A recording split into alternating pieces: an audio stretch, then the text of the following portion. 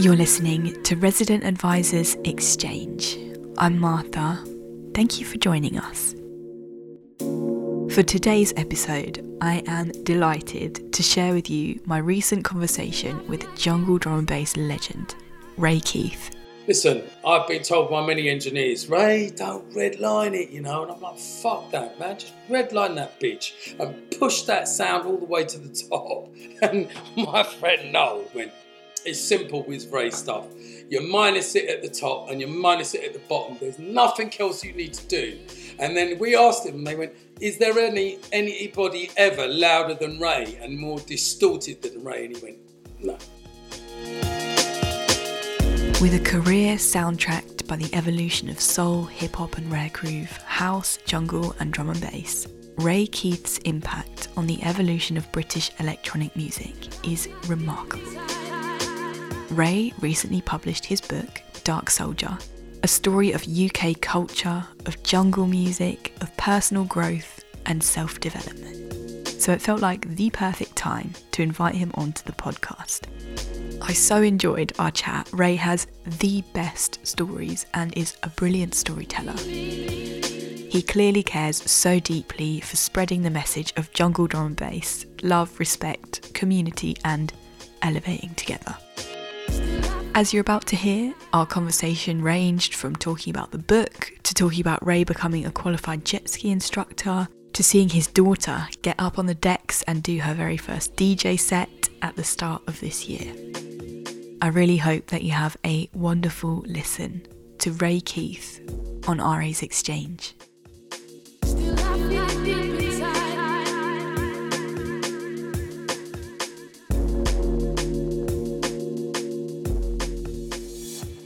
Welcoming the very legendary Ray Keith to the Exchange podcast. Thank you so much for joining me, Ray. No worries. I'm very honoured and blessed to be here. I'm excited to chat to you today. Thank you. Could you set the scene for our listeners? So where are you today? What are the surroundings like? I'm actually out of the country at the moment. I'm busy working. I do quite a bit of work. I mean, obviously we've been closed for a couple of years. So international gigs have come back in and come into kick. Where are we? I'm one of the pioneers of jungle drum and bass, if anyone knows about electronic music. But 2 decades before that, I'm a soul, rare groove and jazz guy from the early days, and then moved into early rave music, which was 88, 89, and then being one of the pioneers and co-founders, along with all my other pals, brothers and sisters, from the mid-90s onwards. So there's a real change every 2 to 4 years. But we've managed to do some great things. I mean, it's been a bit of an emotional weekend because Fabio and Grooverider were with the Outlook Festival, and they included one of my tracks, and one of our friends sent me the footage, and I was quite emotional because these tracks that we made and what we did and set the foundations for 30 years ago, you don't really think about what's happening now, Martha. Do you know what I mean? You're just forever playing, forever gigging, forever making more music and making more albums because you're trying to kick those doors down. So I would say that we never stop. We just keep going, keep growing and keep learning. So you heard the Fabio and Grooverider live with an orchestra from the Outlook event at the weekend. Yeah. How did you feel seeing that footage? I felt happy and I felt emotional. I thought I was going to cry, but I didn't quite cry. So I had a kind of lump in my throat. And I was just seeing all the people jumping up and down. And also there's signature sounds that I've made over the years. And to hear the reggae effects coming like that sound that I use, and then the pause, and then the piano, and then the pause, and then the bass line, and everyone going nuts. And actually, Wilf Prophecy, a good friend of mine from the early days at Metropolis, he said, and he quoted, will there ever be another great D&B and jungle record? And I guess when I made it, it was so futuristic, Martha, that when you're living in the moment and people that who are in my book that inspired me, the likes of got a guy called Gerald and Fabio and Groove, them playing those tunes. We were all sci-fi is not that far from what we do. Do you know what I mean? We paint pictures and we tell stories with soundscapes. And just like the Steven Spielbergs and the George Lucases, that was our only interpretation through sound. That's how I would interpret it. And it's so futuristic that, like you hear these tunes 30 years ago, and when I heard all the people screaming and shouting, I just wanted to be there because that would have been a lovely moment, but I couldn't. And they really took me under their wings. If it wasn't for I come from a broken home. I come from the streets. I was quite broken and had no self-confidence when I came to London.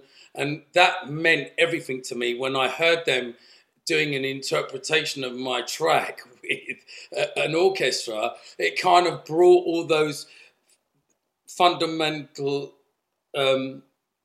foundations of my genetic makeup. I mean, I'm over half a century now in years of age. I won't tell you quite how old, but definitely over half a century. But what I'm saying is I've learnt a lot. And I was angry back then, I was broken, I was lost, I didn't have any identity.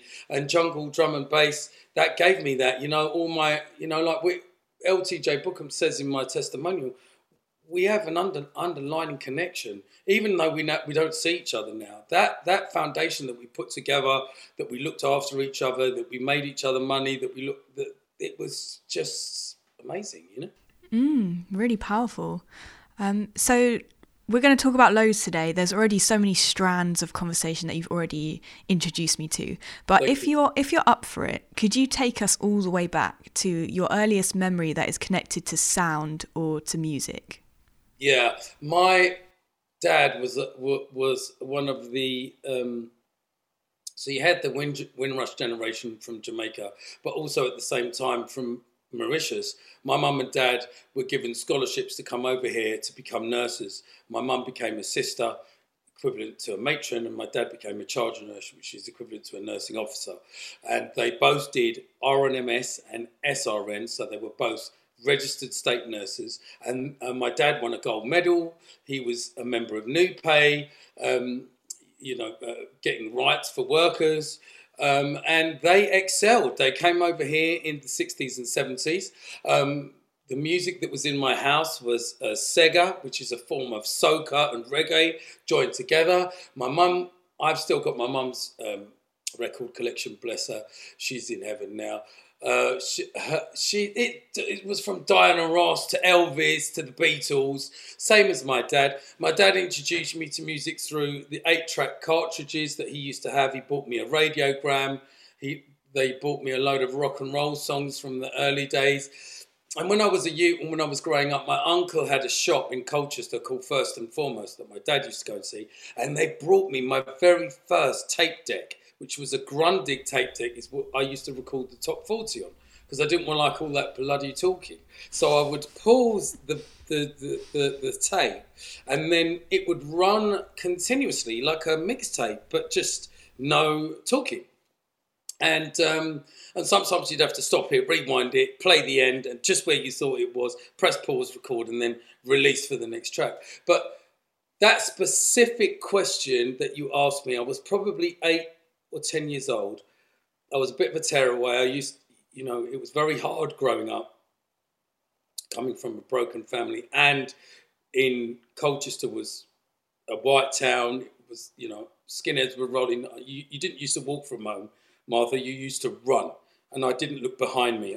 And then I used to get through the front door, close the front door, and think, oh shit, I made it. Do you know what I mean? Like, okay, now I can have my cup of tea and my little sweet and whatever. But specifically then, I'd been grounded and I was cleaning my dad's car. The radio was on and I heard Donna Summer's I Feel Love, the Patrick Cowley 15 minutes long version. And something in my brain went, how do they make those sounds? What is coming out of the speakers right now? And then I was open to so much music. AC/DC, You Shook Me All Night Long, The Police, Message in a Bottle, Gary Newman, Cars, Duran Duran. But whilst this was going on simultaneously in the white pop culture world, and then you had the Clash, and I've gone through the whole punk era and Malcolm McLaren and the early bits of hip hop. You had this amazing soul funk vibes going on with the likes of TC Curtis and Loose Ends, and then Soul Train come on, and I was like, shit, yeah, I look like those dudes. Like, that's kind of me. And that would have been my first earliest identification of being brown and being different, and where did I fit? Like, where did I actually fit? Like, but I went through. I was a rocker, I was a punk, I was a mod, and I listened to heavy metal, but then and then electronic music. When I started to listen to like Ultravox and Gary Newman and John Fox, and I was like, these Depeche Mode and Orchestral Manoeuvres in the Dark. I was like, this is me. This is the analog sound, which I would later on and go and discover. And then hip hop changed my life when, there was the Sugar Hill Gang when they first came out, and all of the original Sugar Hill records. And also alongside that, you had the likes of Motown and Diana Ross and Michael Jackson. So do you know what? I couldn't have grown up within a better time. And then there was the Industrial Revolution going on, and Cars, and and I remember watching Tomorrow's World and them showing us a CD and like, this is the future. Now you can airdrop shit on your phone. I mean, how you would never imagine that it would change that quickly, but so did the music. And those are the fond memories, buying Michael Jackson's Thriller, buying Loose Ends, Lisa Stansfield, Love Is a Big Thing. Before she was a big recording artist, she was in a band. And I was lucky enough then to work in my dad's uncle's record shop, and I picked up a 12-inch called Painter Man. And then I was buying records. I was engrossed in, I mean, you probably don't know what Woolworths is, but it's back in the day. I do. Do you? Okay, right. There was one in Peckham, yeah, definitely. Oh, right, cool. So I used to go to Woolworths, and I used to go and buy, they used to have like your top 20 in Woolworths, and you could go in there and buy the records. And I was like, shit, damn, this is amazing. So I was buying records. I think one of the first records I bought was Message in a Bottle by Police, and it had that kind of, I didn't know anything about reggae. I'd come from white suburbia, kind of Colchester, Essex.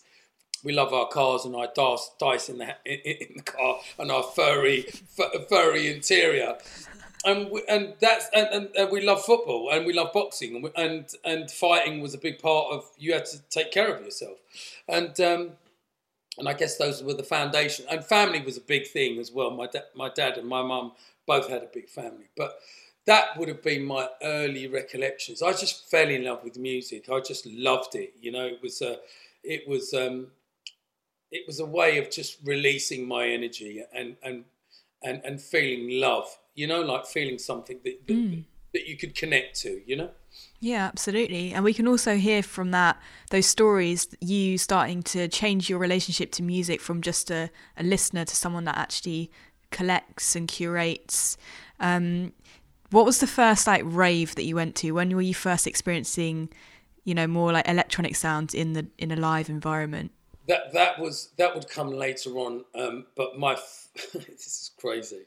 I used to listen to a lot of soul, rare groove, jazz. I met a guy called Dave Malone, who was a very dear friend of mine, who did a testimonial and allowed me to go on pirate radio station. After I was 14, 15, 16, I was jumping out of my bedroom window, fully clothed. So I would go to bed, because my dad was so strict that I would go to bed with my pyjamas on, but underneath my pyjamas, I'd be fully dressed, ready to just tear off all of the shirt and the pants. Then I would jump out of my window onto a ledge, then jump from the ledge onto the grass, which would have been 5 or 6 foot. And then I would run all the way down Valentine's Drive, which is in Colchester, if you know that, all the way down to the bottom of the hill, all the way down Ipswich Road, down to Magdalen Street, run up Magdalen Street and cut through and get to the Embassy Suite, which was on Balkan Hill. It was a beach. And as I would get there, I would be a dripping, sweaty mess. Now, I'd run all the way or walk really fast, and I would catch the last hour, pay my money to go in, and then go and stand by the DJ booth, and I would see this white dude with glasses, called Dave Malone, and he would play the tunes. And every time I asked him for the tune, he would tell me what it is, because some of them didn't tell you that. And that was my first time of raving and letting my hair down, and I was a soul rare groove dancer. I mean, man can cut some shapes when he's ready. But I'm talking about that whole soul rare groove where you're sliding, and it was just amazing. You know, it was as a young youth. And then also to be dancing with other black and white people that love the same music as you. It's like, yeah, there's a place for this. But my friend Johnny Holmes, God bless him, R.I.P. Johnny Holmes, I love him. He would take me to heaven on a Monday night. I would be 16 years old, and I went into this club, and oh my fucking days, everything was like, what the fuck is going on? Lasers, loud music, and one of the gods who actually did the forward in my book, Colin Hard. And I would stand up there, Martha, and I would watch all of them. I would watch Carl Cox, I would watch Paul Trouble Anderson, I would watch Colin Hard, I would watch Fabio Groove Ride, I would watch Alex P, I would watch Dominic Spreadlove, I would watch Johnny Walker. Did I say Paul Oakenfold? Yeah. And I would be watching these guys and thinking, I want to be up there and I want to be playing them tunes. And I used to run up the stairs, go to the cage and watch them playing. And I don't know if, I think because it was just genuine love, like myself and Mickey Finn, we just used to say, what's that record? And they would tell us what the record is. Then I would go back and then I would try and source that record from the early places. But then I landed a job at City Sounds because I was already working for a guy called Buster Brooker in Clacton-on-Sea, which I would be now 17, 18, and I'd be warming up in the club. But Heaven, and back then it was called Land of Oz, Spectrum. It was the next level. It was something, you know, you just connected. And I would dance we would get there about 10 or 11 and we wouldn't leave till 5, 6 in the morning. Then I would go back home, have a wash and then go straight to work. On no drugs, no pills for me because I didn't pop pills or smoke.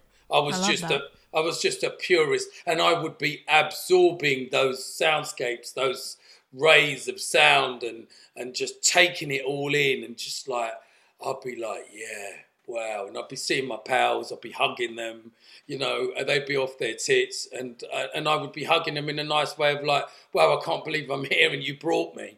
And then we would all get together and go home and then get on with our lives till next Monday. And then obviously it became Rage for Fabio and Groove Rider. And I guess for me, I was just at the right place at the right time, Martha. I came from Essex. There was another good friend of mine called Stu Banks, who I used to gig for. And we're talking about now pre-jungle and it was more house. You know, it was 88, 89, 91, 92. And I got my break in London in 88 from working at the record shop. But yeah, those are my earliest memories. And how long was it before you had sort of your first attempt at production between having that connection and that moment with the music? How long did it take you to have a go? Well, when I was a youth, about 14, there was a guy called Conan and there was another guy who would go on to have Origination Record, Solomon, and me. And we would, and this is a mad thing, right? Solomon's brethren was Photech in Ipswich. And then he was like, Ray, I need to introduce you to this guy. And then I took Rupert to Phil Basement. And I was like, listen, you see this geezer? I've always been someone to open doors. I don't shut doors. We build, we don't tear down. And I'm not scared of competition. I'm like, mate, give it your best shot. Because as good as what you are going to be, I'm going to be even better because I can adapt and I can listen. So I love boxing, and it's a respectful thing where if you don't open those doors, Master, nothing, you know, if you protect it and hold it, and Which we did for a time when the corporates were coming in and they were taking the piss. This was 90s. But us three, we went to Conan's dad's studio in East London and we made our first track. And I think it was an amalgamation of house and hip hop and UK rap. I was always good friends with Pogo from London Posse. I started promoting early and putting on gigs when I was 15, 16. Some gigs would be at the Tartan House. Another place was at Woods Leisure Centre. We done a massive rave, 2,000 people turned up, and I booked Pogo to play there. And we were all playing different genres of music, but people were going nuts. And that was the first time I'd entered production. I wouldn't touch production again until I went and was working at City Sounds, and then I would meet my first engineer at Aston through Carl Tough Enough Brown. He was DJing at Astoria, and I said I want to come to the studio, and I would go to Noisegate Studios, 88, 89. Myself and Carl, you know Carl Tough Enough Brown. He went on to do Tough Jam with Matt Jam Lamont, and that was my introduction. And I met Aston. There was another guy who was my engineer, and he introduced me to Aston, and Aston would be my long-term engineer, where I would make the subliminal hits and remixes, like Chimes remix and stuff like that.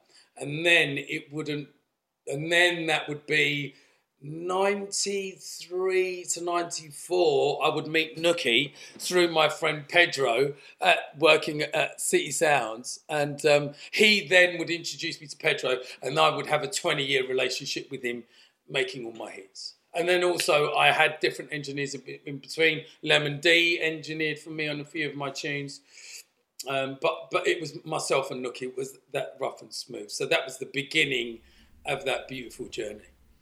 Amazing. This might be a little detour, but I was just picking up on what you've been saying about going back to like listening and consuming records and also just radio. And I think it's quite funny that you used to cut the talking parts out of the top 40 and just have it just a continuous mix. Would you say that your kind of relationship to radio has changed like over your career? Because you've gone from, not really caring about the talking on other people's stations and then doing Pirate and then doing your own show for many years. What's your sort of relationship been like to radio as a listener and also as a broadcaster? I wasn't dissing the talking. I just wanted to get to the music. Yeah. So, but I mean, I was listening, and we have to give props. I mean, a lot of your listeners are probably younger than me, and probably I've got my eldest son's 32, the youngest one's 31. My two daughters, Mia is 22, and Lola will be 21 on Wednesday, the 2nd of Feb. So, wow. When I was growing up, there were several people that I used to listen avidly to on radio. One of them would be Robbie Vincent on Radio 1. And the other one, earlier than that, would be Tony Blackburn on Radio Caroline, playing the finest black music, and also John Leach and also Buster Brooker on Radio Orwell. Now that was my... And also early versions of John Peel and Annie, which were more left field, but you knew who they were because you'd be like, okay, they're playing like Susie and the Banshees, but indie and just different things that you wouldn't hear before it became mainstream. So they were breaking a lot of artists. And then, I guess, watching, which I guess looking back at, was chauvinistic and quite sexist, but that was the time of when TV was like that, and you had the likes of Wogan, Parkinson, Andy Williams, and all these guys that would interview and sing, but interview as well. And I learned a lot from them of how to be articulate in asking questions and it being natural. I remember that when Oliver Reed went on to be interviewed by Parkinson, and he was fucked. He was drunk. He didn't give a shit. But the way he dealt with that interview wasn't to make him and belittle him and make him look little, but actually just roll with the punches and just go, well, because some people are more articulate than others. Some people are reserved. Some people don't want to talk. Some people actually will trust you to talk. And it's like DJing. If you DJ and you're a specialist, whatever music you're playing, they have to trust you for them to take you on a journey. For instance, the other week I played I did an hour and a half set at a free rave in Brighton. All these young kids were playing, and let me tell you something, no MC, they were having it. They were having it from start to finish, because there was a beginning and there was a middle and there was an end. Mm-hmm. And I think what I've learned and what I've taken from listening to even Jeff Young and Rob the Bank later years, listening to Trevor Nelson, listening to David Rodigan, and all of these guys had Pete Tong, they had amazing voices. I mean, when I heard Robbie Vincent, I thought, this geezer must be like a strapping lad, you know what I mean? He's got such a deep voice. And then when I saw him, he was just like a skinny guy. And I was like, could that be it? But then that's your perception of never judge a book by its cover until you see what you're looking for. And don't try and walk in anyone's shoes. Don't judge anyone until you've walked in their shoes. Because whether that's a drug dealer, a prostitute, a gangster, or a humble person, you don't know how they lived their life and how they got to where they got to. My music saved me so much, Martha, that I would have ended up in jail. I would have been dead, like a lot of our friends in what happens, because it cracks and you lean on drugs and you lean on alcohol. But I think many times I've thought God had abandoned me, but it was just my journey of a singular journey, and realising that later on, like you have so much tragedy, but music really did save my life, and production, and it just gave me an outlet to be creative, and that was a beautiful thing. Absolutely. And also it sounds to me like this sort of long journey of building that trust between you and your audience, and knowing that you're going to consistently be there for them and over the years, which is very beautiful. 100%, and they believe in, I don't chat bullshit. I'm not trying to oppress my political beliefs, my religious beliefs, but all I want to do is to play really good music like John Peel, and let you open your earbuds and your senses to go, actually, this is a fucking tune. And think out of the box and represent everything from jungle, drum and bass, liquid, tech, wobble, jump up, I don't care what it is. And I think through lockdown, where I was going to the radio and I was doing my shows and nobody else was, and I had such lovely, like Ray, you got us through those dark times, and we were there with you, we tuned in. I was getting 7,000 to 10,000 views on a lunchtime between 1 and 3, or 12 and 2. I was like, geez, this is mad. Like it'd be 500 or 600 people tuned in, and I would be like, right, I need to let off some tunes here, and that was a great thing. But also always drawing myself back in to have balance and making sure that I'm telling the real story, the 360 degrees, the best sound of London, and bringing in new artists that you'd never heard of before. And that's another thing that I'm super blessed of being able to do A&Ring. And once you make a piece of music, Martha, and you play it 100 or 1,000 times in your headphones and it's yours, up until the day you play it out or on radio, it's no longer yours. It's everybody else's. So that is a beautiful thing to put something out there and play that, Yes, share that with everyone. You've had quite a few different aliases over the years. What have you found to be sort of the benefits of creating different personas within music? I just couldn't have all my shit coming out at one time. That's the honest truth. I was producing so much. I was like, I had London's Most Wanted, I had Dark Soldier, I had Ray Keith, I had Renegade. 2 of the tracks on Chronic, I never even had a name, but we didn't give a shit. And that's the other beauty thing of Jungle Drum and Bass. We didn't care if you were straight, white, gay, black, brown, alien. We didn't give a shit what colour you were, what creed you were, what gender you were. If it was a good tune, it was about the music. And that's what integrated a multicultural society for people raving. We were breaking down barriers, and all the horrible things that go on with being called names. When you're out and about, and building friendships that would last decades. Do you know what I mean? And I think that it is part of the legacy, 100%. And also sort of cultivating spaces, whether it's online or in real life, for people to kind of congregate. I was wondering about, because you've mentioned a couple of times record shops, the physical presence of them, and we kind of don't really have that in the same way as I think what you've described. What did it kind of mean to you to have a physical space like a record shop that you could go to, work in, congregate?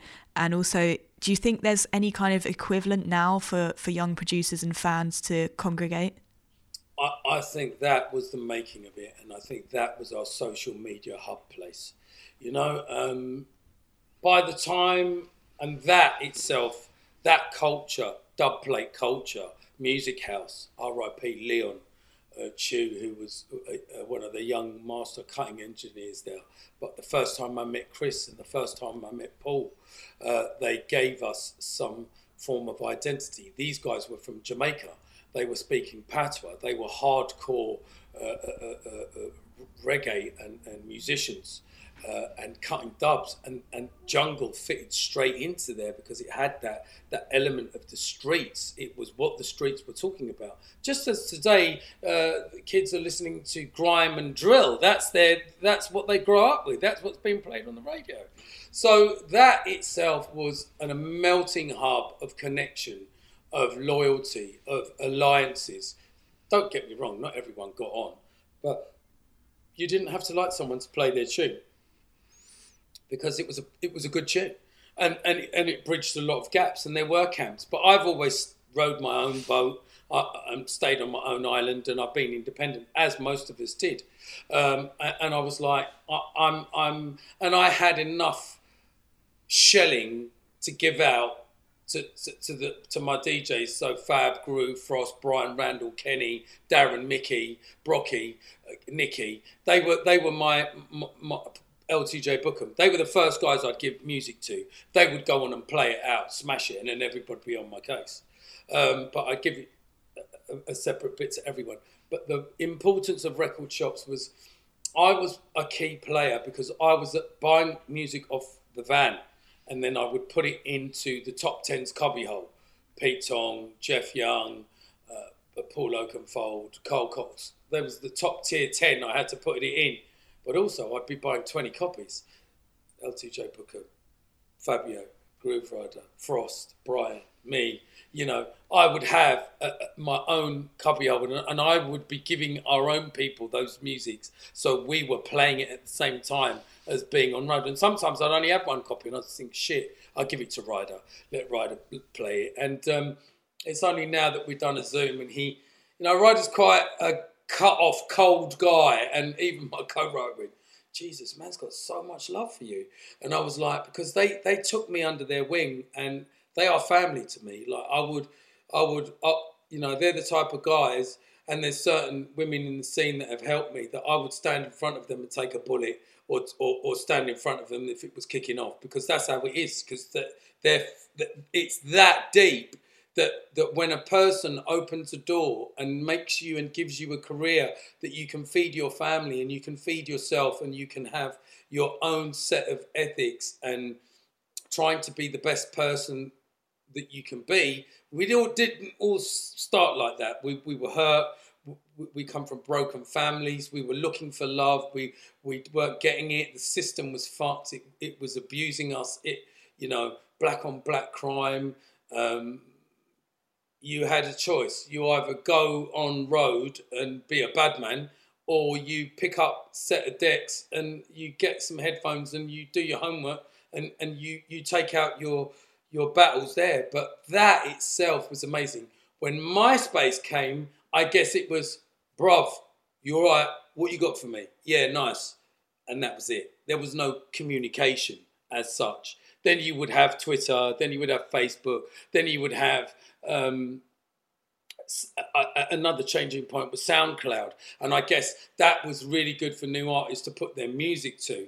But the thing about it is now, Martha, there's no quality control. There's no way of coming through anything where somebody's telling you, well, you should be doing this. And some of it sounds like a bag of shit.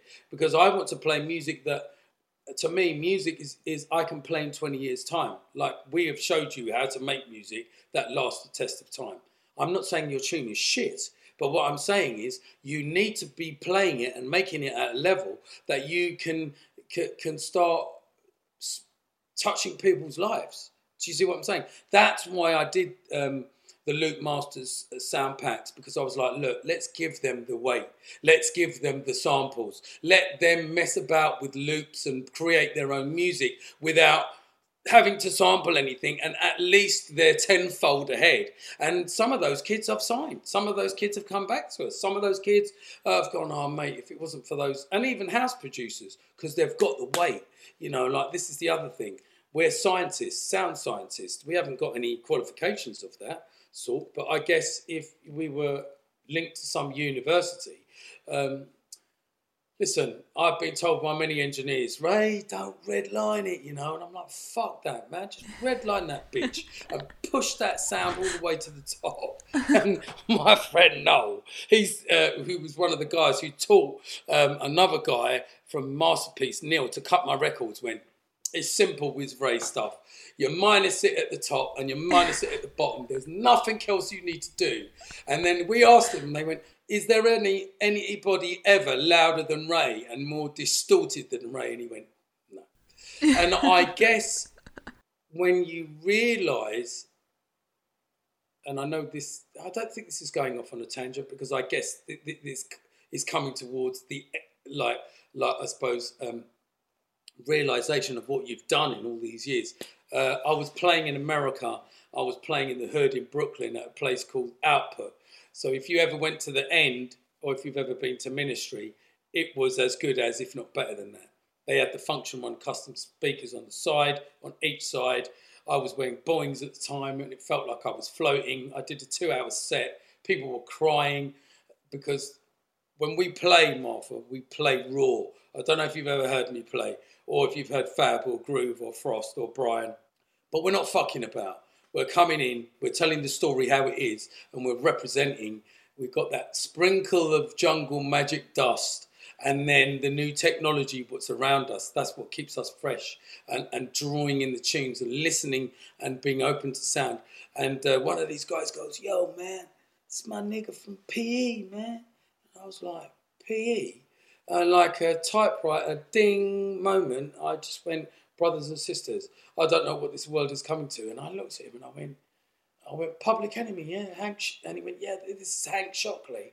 And he went, yo, man, I got some of your records, man. I looked at him and I was like, mate, are you having a laugh? I said, I was buying your records when I was 14. After that, I went to breakfast with him. And he sat in one corner, I sat in the other corner. These dudes were sitting in the middle, and they just couldn't believe hip-hop, jungle, drum and bass. They're at the top of the game, they're pioneers. And we've become good friends ever since. And he actually, he's always, he's a man of not many words, but very, very intellectual. When he says something and puts it out in the universe, like, you need to have your shit ready and you need to act on it. And he sent me a documentary, sent me an email last year, and it's when they were celebrating, not last year, the year before, when they were celebrating the 20 years of Metalhead's video. And he went, yeah, Ray, we need a Dread documentary. And that spurred me on to finish writing my book. And now I'm in the middle of making Dread at the Controls, a documentary, which I've already shot half the footage from last year.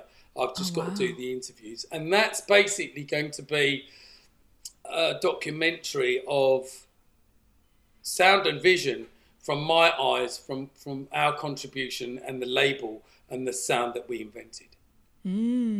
Very exciting. All right, this feels like the perfect moment to talk about your book then. So would you tell everyone all about the book, what's in the book, to start us off? The book for me is a personal journey, and It is. And also this is an acting picture that my friend took, because I've been doing some acting as well for the last 2 years. So wow. And I was with Ashley Waters from Top Boy at his Kingdom Drama School, and this is the picture that I took in the 90s that was in Knowledge magazine. And I guess, Martha, it's a book of personal growth and a personal journey as a human being. It's also a diary of COVID, and I guess it's through my eyes of what was going on and how I was reacting and what we were doing. And also it's a bibliography and a detailed chronological timeline of the start for me and the change for me of analog music into electronic music, and all the influences that helped me to do that. I think actually, let me just for your listeners to, let's read this out. Do you mind? I'd love that. Yeah, let's have a look. Story time. Yeah, storytelling. Right. 55 rotations around the sun, so many highs and lows. A life spent entrenched in music and culture that's been my heartbeat since day one and my sole driving force. A journey of healing and discovery. So much has happened in my life. So many people have influenced my life. So much music has changed my life.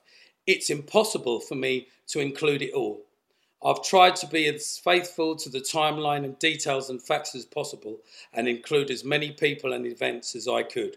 But books have word counts and memories get hazy, so inevitably certain people and certain moments have not come to mind while working on this book. Please accept this as a special dedication to everyone who's played a role in my life, no matter how large or small. I send love and respect to every single person I've ever interacted or shared a moment with. I send deep appreciation and take my hat off to every artist who has ever moved or inspired me with their creations. I send untold thanks to everyone who's booked me, who's released my music, or opened any type of door for me. It's made me who I am, and I can't thank you enough. If I haven't included you, don't worry, this is the story so far. Ray Keith, September 2021. And I guess that before the book gets started, I guess that's what it is, growing up. I guess in the book I talk about some real serious issues that happened to me. If you haven't read the book, I don't want to spoil it for you. But when you read the preface, it's shocking. It's like, what the fuck is going on? And it wants you to read the book further and get into my life. And also Dave Jenkins, I didn't want to just do a ghost read. I wrote this book with him. They're my words. When you read it, you can hear me in your head. If you know what I sound like, and if you listen to my radio show, it's like, I can hear Ray. This is Ray. This is how he talks. Also, a good friend of mine now, Carl Tough-Enough Brown, who is now a minister, a Christian minister. I didn't want to use blasphemer because that's where I come from. And what I wanted to do was I wanted to show you a different side of who the real Ray Keith is. When I'm out on road, and when I was out on road with them big chains, and it was my armour, Martha. Like somebody would see me and go, oh, well, I don't really want to fuck with my man, And that was the whole thing, because I didn't want you to fuck with me. I just wanted to be getting on with my business in a quiet way and just be getting on with it. But that was our connection with the streets. We love the streets. We love the culture. It gave us identity.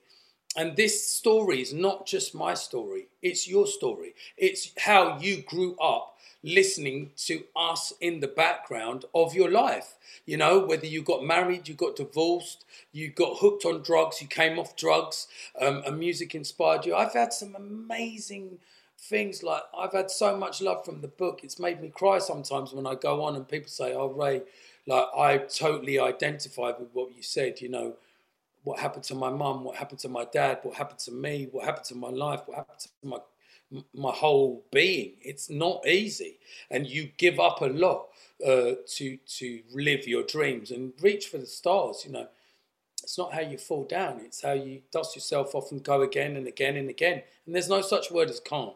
You know, you as a female presenter, DJ, artist, you have had this bullshit all your life. Oh, well, you can't do that. Oh, well, you can't do this. But you choose your own path, your own integrity. You choose what sells you. You sell yourself better, but how do you want to be perceived?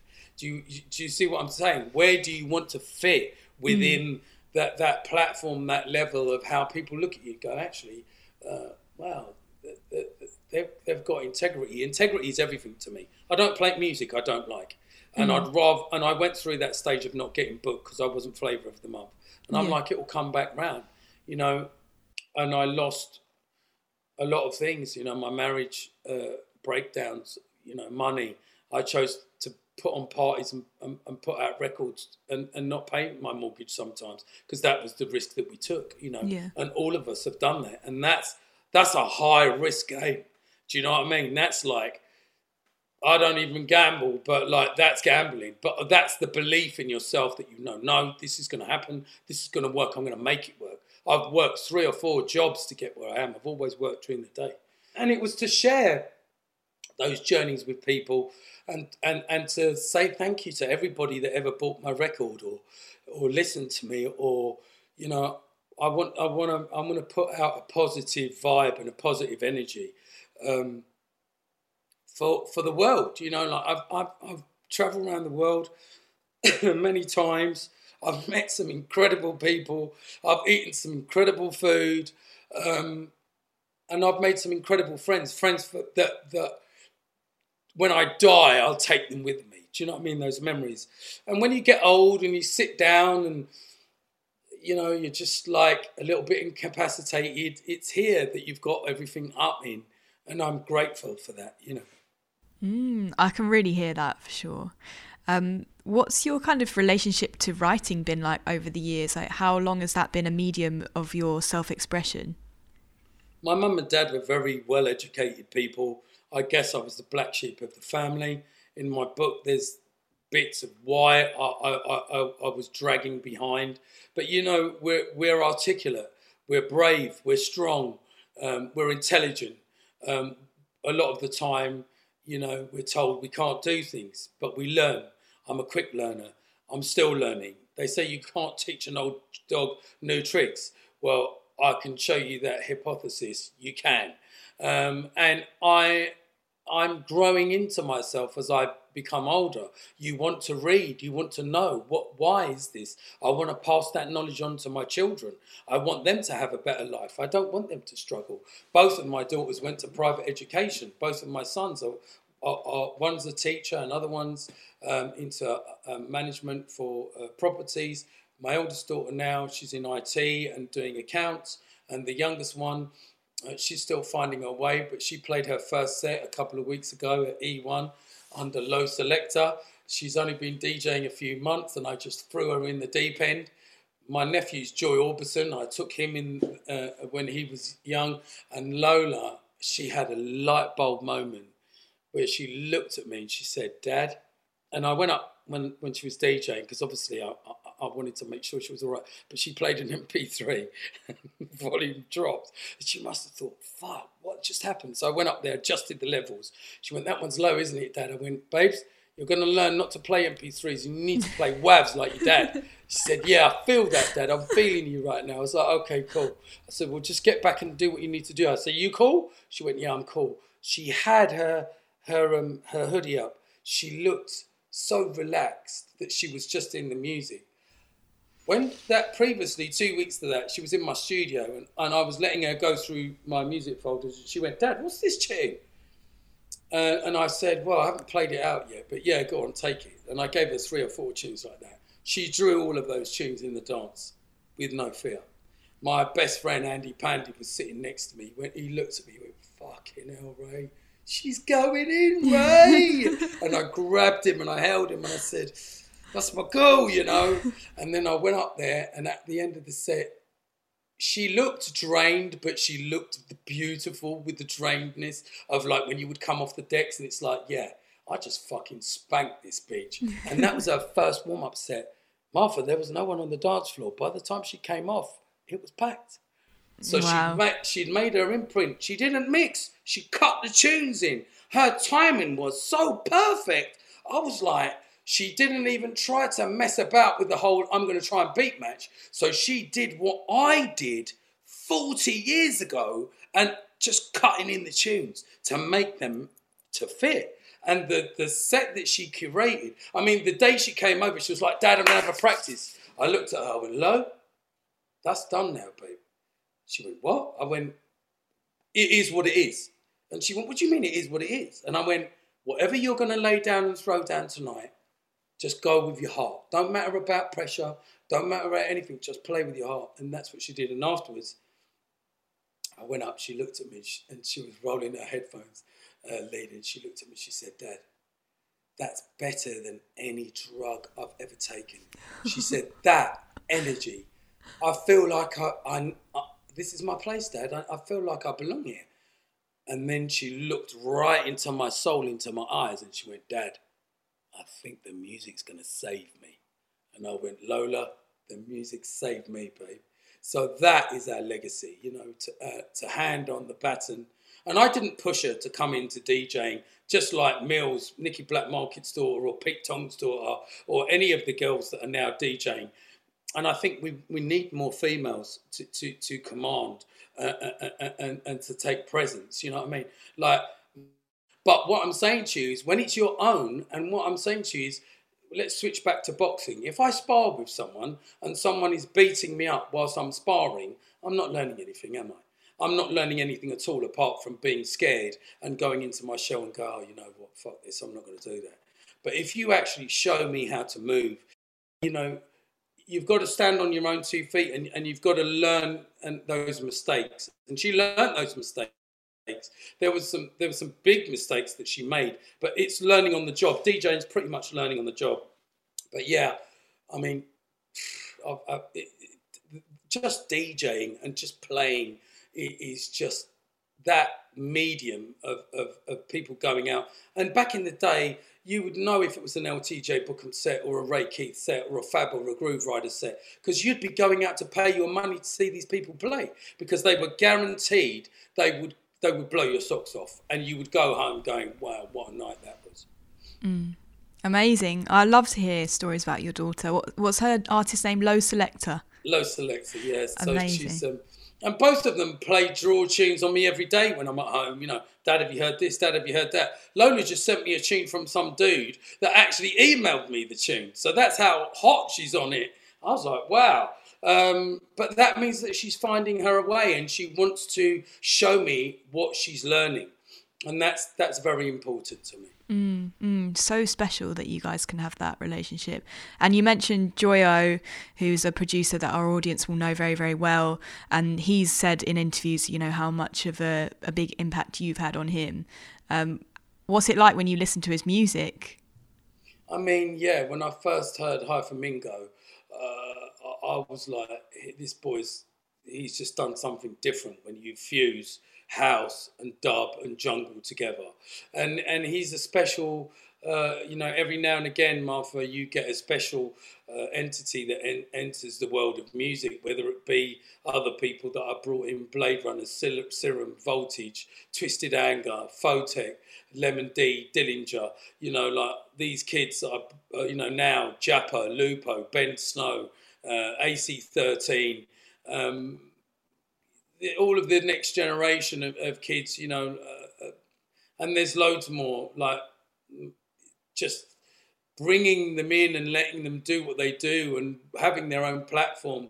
You know, people like Mala are very inspirational to me because they keep that art form pure and they don't sell out, and that's what I'm about. Listen, if someone wants to give me a bunch of money to sit in a room with people and make some commercial records and come in as a consultant and give them some credibility, that's cool. But we don't even need to do that because we've got people coming now and approaching us going, Ray, I want you to do a remix and I need that. I want that authentic jungle sound, because they can't they can't recreate that, Martha. Do you see what I'm saying? They can't really. They can have a good go at it, but it's not going to be sitting how it should be sitting. I've got a couple of albums coming out with Nightfalls, and again, coming from the production of whether it's Joy Orbison, whether it's Low Selector, or whether it's any of those people I've talked about, we just found, and this was amazing. So I found 300 or 400 DATs with loads of music on. We lifted all the music off the DATs, and I went through the DATs with the girls on a sound system in the front room. And we listened to 115 tracks that have never come out before. And that was a moment in itself. Now, some of those tunes are coming out with my friend's label, Nightfalls. I've done 2 albums. I've done an album called 94, The Golden Years, 10 tracks, all on vinyl, remastered, cut, coming out as limited edition. And I've got a new project called 21st Century Junglist, which is jungle updated with today's speed of 175, and that's coming out on a 10-inch box set. And I listened to both albums this morning, and also I've got a Dark Soldier album coming out, and I was like, wow. And that just keeps spurring me on to know that these guys making music, I listen to them and it inspires me back. So it's the universe, it's like a circle conveyor belt. As you feed it, it always comes back round, you know. And it's funny, Joy was there when Lola was playing. What a moment that is for her cousin to be in the room. And he looked at me and he went, we all knew that Lo was going to be the one that DJ'd, right? And I was like, yeah. And he went, Ray, she fucking looks like you, like up there. She looks really calm and cool and as a cucumber. And then he heard a tune and he looked at me and he went, is that you? And because I sampled Love and Happiness, and I went, yeah. And I went, I haven't even fucking played the tune out yet. And Logan's played it. And he went, I knew it was you. He goes, it's got that soulful, deeper love vibe. And I said, thanks. But even that, look, we're coming out of the pandemic. It's coming into 2022. It was the 7th of January. And here he is in the club with his girlfriend. My ex-wife's there. My daughters are there. Family and friends are there, and we're just like, you know what? Wow, Lola's DJing now. Look at her there. Do you know what I mean? And that in itself just makes me happy. Do you know what I mean? Like, to know that I'm more than halfway through my life now. Do you know what I mean? Like, you, I guess, start to have a reflection of where you've come from, where you've been. I guess that's what the book's about as well. So our legacy is documented. It's not just about me. It's about everybody that's in the book that's ever inspired me. But at least, Martha, when I die, someone can pick that up. Maybe in 50 years, they're going to make a movie, and they're going to do something about jungle drum and bass, and they're going to use one of our tunes, and they can draw a reference to that, because that's what happens. Look, 30 years, nearly 40 years have gone since we invented what we invented. What's going to happen in another 50? It's crazy. Yeah, it's crazy to think. And it's great that the book will be there sort of as a documentation of your story, but also the wider scene, and just a reference, really. It's really special. I would love to hear a bit more about the process of writing and researching for the book. How did you even know where to start with that? I'd already written 20,000 words 10 years previous, so my memory wasn't fading. But at the time, my relationship with my ex-wife was breaking down, and I just parked it off. When the documentary came out and they kind of cut us all out of Jungle Drum and Bass documentary, and there was a big hoo-ha about it, I reached out to Dave Jenkins and I was like, look, bro, I asked you before, you're the guy to help me write the book. I don't want to ghost write it. I want to write it with you. I want to put the titles down, of the chapters. I want to tell you my story. I want to correct that story. I want to write it with you. I want to go through word for word. And I want us to be, because I want to make films, Martha. So this was my first beginning of, now I can prove I've made a book and I'm an author. And now there's a children's book I've always wanted to do as well for my daughters called Lolly and Boo, The Adventures Adventures of Lolly and Boo, and then whilst doing that, I wanted to do the documentary, and after that, I've written 5 films, and I'm gonna make the first 2 and star in it, produce it, direct it, and then get some more actors in it, because I don't want to wait for things to happen. I'm going to get an agent and I'm going to do what I need to do. But I've always a great believer in I'm self-made and I'm self-taught. So why would I go and change something now? Do you know what I mean? But the process of writing the book, it was 2 hours of Zoom calls every week on the dot. Sometimes it would run over. We did that for nearly a year, close to 9 to 10 months. We then did 35 testimonials on Zoom with all the people that we interviewed that were part of the book that gave us an input. And then we drafted the first copy, and then we read it back, and then we did all the corrections of this isn't right, that's not right, this is the wrong way round, this isn't right, no, this needs to be rewritten, this needs to be done. And then we read it together when we had the final script and signed it off. A long process, a very detailed process. So when your readers sit down and take the book in, what do you hope that they might take away from reading your book? From the reception of what I've got from the book, that they're appreciative of, it's the same story as the guy or the girl next door. It's full of heartache, it's full of tragedy, but it's full of picking yourself up and going forward, and to be inspired and be inspiring and to send a positive message. Because I just think too many people give up and they want to give up because, I can't do it. But actually you can do it. You just need to apply yourself. I'm a qualified jet ski instructor now. I'm 54. I'm 55 this year, and I did that a couple of years ago. And babes, I jumped 2 or 3 meter waves. I'm fit as a fiddle. I go training 5 days a week. Today I did yoga every Monday. I do an hour of yoga with my yoga teacher, Ash Tanger, on Zoom. She's amazing, Jade Crystal. And it's about your mindset, and it's about how you want to perceive your energy going into the world. And we don't want war. We want love, and it becomes spiritual. You open up your third eye. You open up your chakras. You start thinking about different things. The way you eat, the way you talk to people, the way you are, your mannerisms, and how you want to send that on to your children. They will send that on to their children's children, and hopefully we can get 7 or 8 generations blessed. It doesn't matter what colour you are, what religion you are, what you want to eat, what you look like, or whatever. If we can live in a harmonious world. They're not doing a very good job out there at the moment because it's just chaos, and it's to do with greed and hate and money and drugs, and it's our responsibility as older people in the community to try and help that. So this is things that we're trying to do further down the line, workshops, music workshops, the radio station I'm involved in now, Thames Delta, amazing opportunities coming. And we're able to open the doors, and everybody can get some change, and everybody can get paid, and everyone's doing it for the love, and everyone's bringing people together, because that's what makes the world go round, and that's helps. Bills got to be paid, and I'm a great believer in that. So there's some exciting things, new things happening. But yeah, I think the fundamentals of leaving a legacy behind, as you said, and trying to open another door now. Let's do a documentary.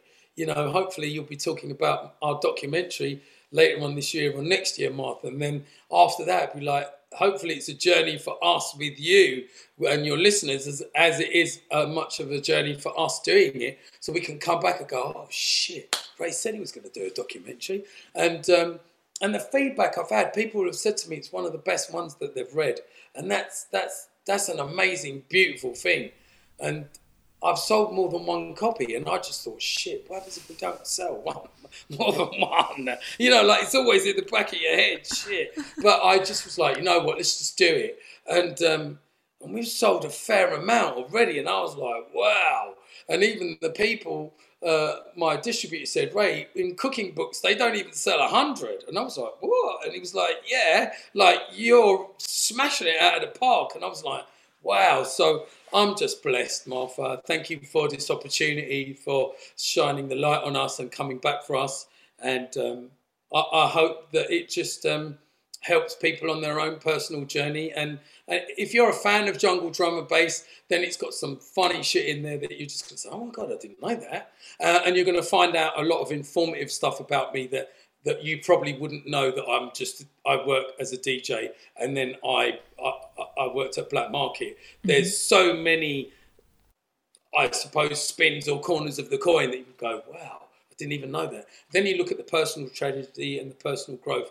Then the diary of COVID, and then you look at the bibliography of our work and those things where people wanted to know, how did he make that, or what happened, or those questions. I mean, yeah, I hope they enjoy it. I hope it makes them laugh, and it makes them take a minute to think about their loved ones as well, you know? Absolutely.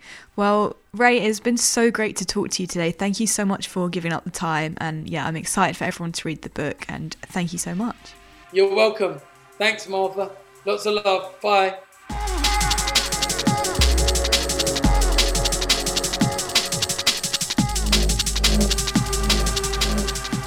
Thank you for listening to RA's Exchange with Ray Keith. Dark Soldier is out now. As always, you can browse our full archive of podcast episodes and be sure to subscribe to The Exchange on your favourite podcast platform to receive updates from us. Until next time, take care.